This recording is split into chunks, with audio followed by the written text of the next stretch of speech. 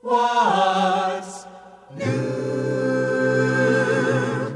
How is the world treating you? Speaking for Pastor Henry Harder and the Renewal Singers, I welcome you to another broadcast of What's New. I'm Ed Peters.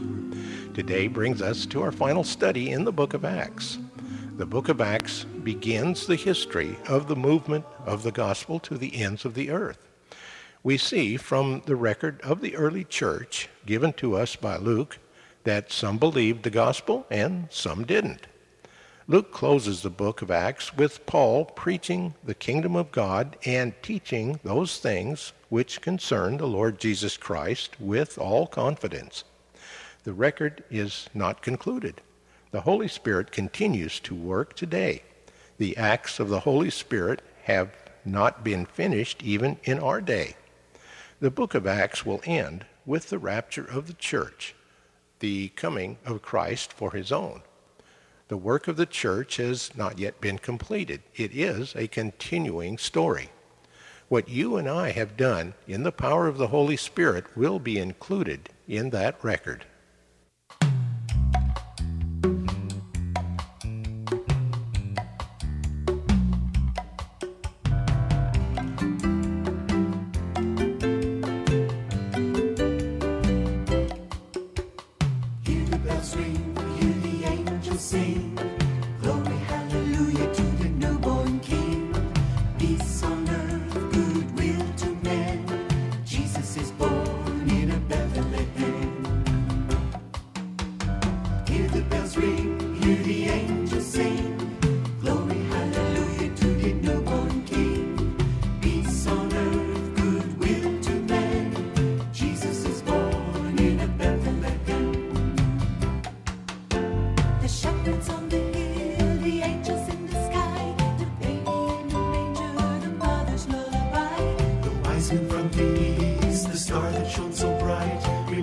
Of the joy of this blessed holy night.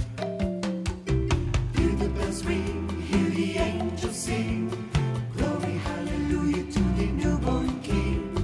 Peace on earth, goodwill to men.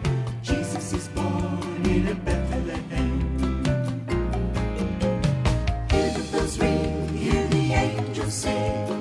Glory, hallelujah to the newborn King. Peace on earth. Jesus is born in a Bethlehem.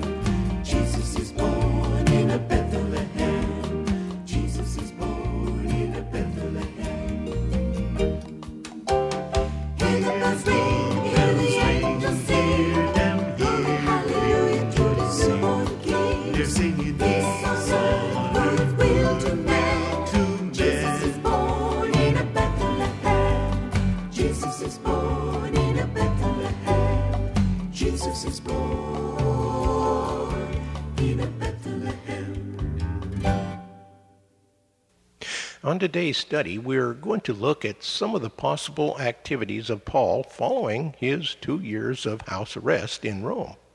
There are indications from some of Paul's writings, as well as secular writings, that he spent another 4 years or so revisiting some of the earlier churches, and a possibility that he was able to realize his desire to visit Spain. Now, here with our study is Pastor Henry Harder. Today I close this study of the book of the Acts of the Apostles. Did Paul ever stand before Nero? Luke doesn't write about that.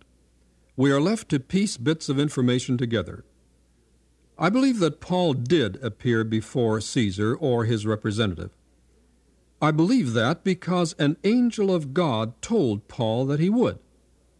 Just before their ship wrecked on the island of Malta, when all hope seemed to be lost, Paul tried to encourage the people on board. He said to them, "Last night an angel of God, whose I am and whom I serve, stood beside me and said, 'Do not be afraid, Paul. You must stand trial before Caesar. And God has graciously given you the lives of all who sail with you. So keep up your courage then. For I have faith in God that it will happen just as he told me.'" God promised Paul that he would stand before Caesar. God kept every other promise, and I believe he kept this one. Now, beyond that, there are two alternatives. Number one, that Paul was tried, found guilty, and executed. That's a possibility. I prefer the second alternative, however, that Paul was released at this time by Caesar, and that he subsequently was rearrested, then tried again and executed. Now let me explain the reasons for such a conclusion. First, Luke tells us that Paul was in Rome for 2 years under house arrest. Why 2 years? 2 years was the limit of time required by Roman law that a prisoner could be held without completion of the case. If the case had not been completed by that time, the prisoner would be released. It is possible that the Jewish accusers of Paul allowed the case to go by default. Second, Paul himself expected to be freed. He wrote to the Philippians that he expected to come to them. He also wrote to Philemon from confinement and said, "Prepare a guest room for me, because I hope to be restored to you in answer to your prayers." He clearly expected to be freed.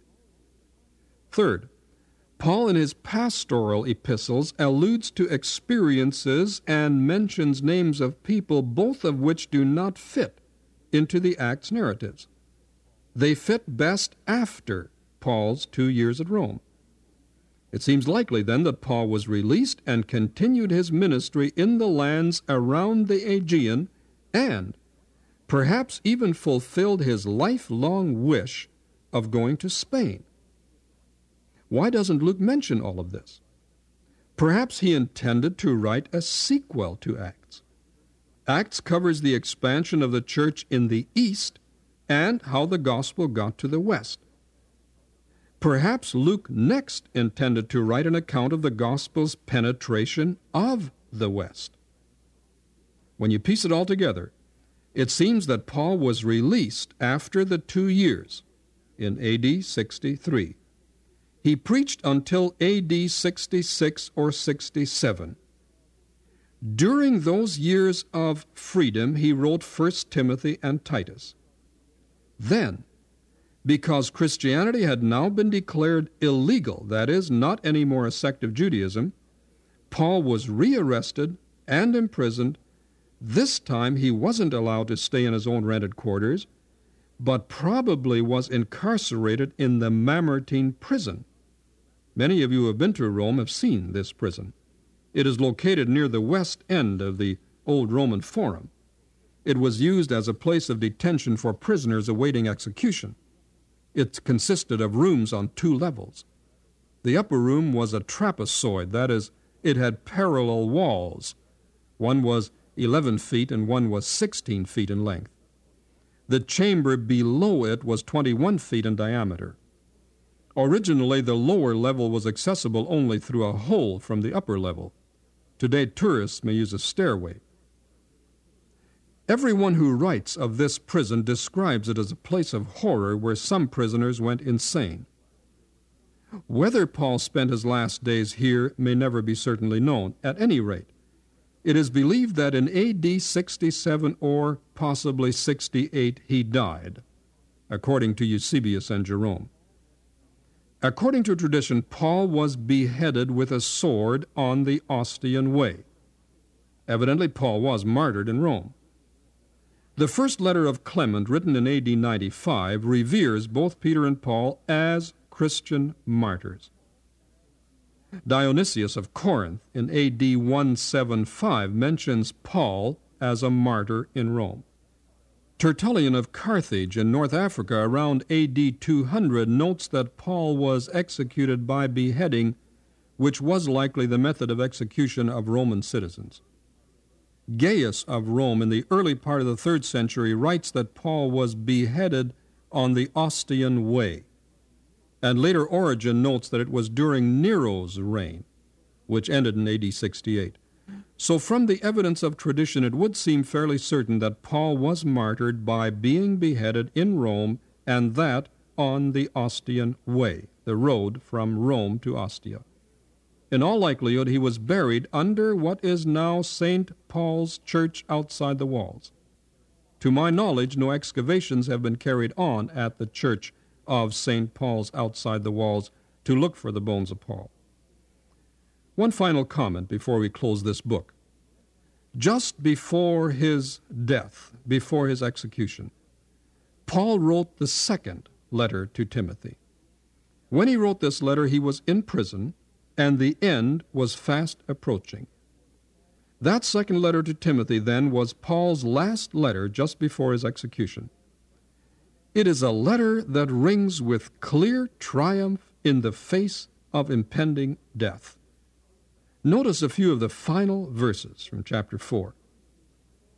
"For I am already being poured out like a drink offering," Paul said, "and the time has come for my departure. I have fought the good fight. I have finished the race. I have kept the faith. Now there is in store for me the crown of righteousness, which the Lord, the righteous judge, will award me on that day, and not only me, but also to all who longed for his appearing. The Lord will rescue me from every evil attack and will bring me safely to his heavenly kingdom. To him be glory forever and ever. Amen." Paul went to be with his Lord, whom he had loved so much and served so long and so well.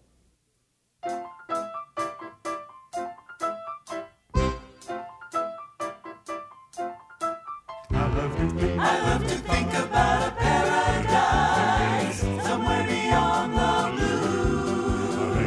A mansion waiting in the distant skies, maybe next door to you. We'll go parading through the distant stars, right down the Milky Way. The planets Jupiter and Neptune and Mars won't even be halfway. Oh yes, I'm moving up to glory land. Moving, holding to his nail-scarred hands.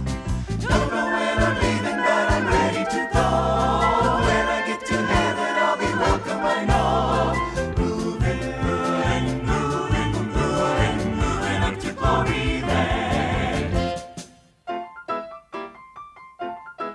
I made my reservation long ago, the day I asked Christ here. My mansion's ready, this I know, I'm gonna move right in. I have a vision of a happy place, where friends and loved ones meet, right on the corner of Lutz Avenue and Hallelujah Street. Oh yes, I'm moving up to glory land. Moving, holding to his nail-scarred hands. Don't know when I'm leaving, but I'm ready to go. When I get to heaven, I'll be welcome, I know. Moving up to glory land. Moving up to glory land. Moving, holding to his nail-scarred hands. Don't know when I'm leaving, but I'm ready to go. When I get to heaven, I'll be welcome, I know. Moving up to glory, all the way to glory. Moving up to glory land.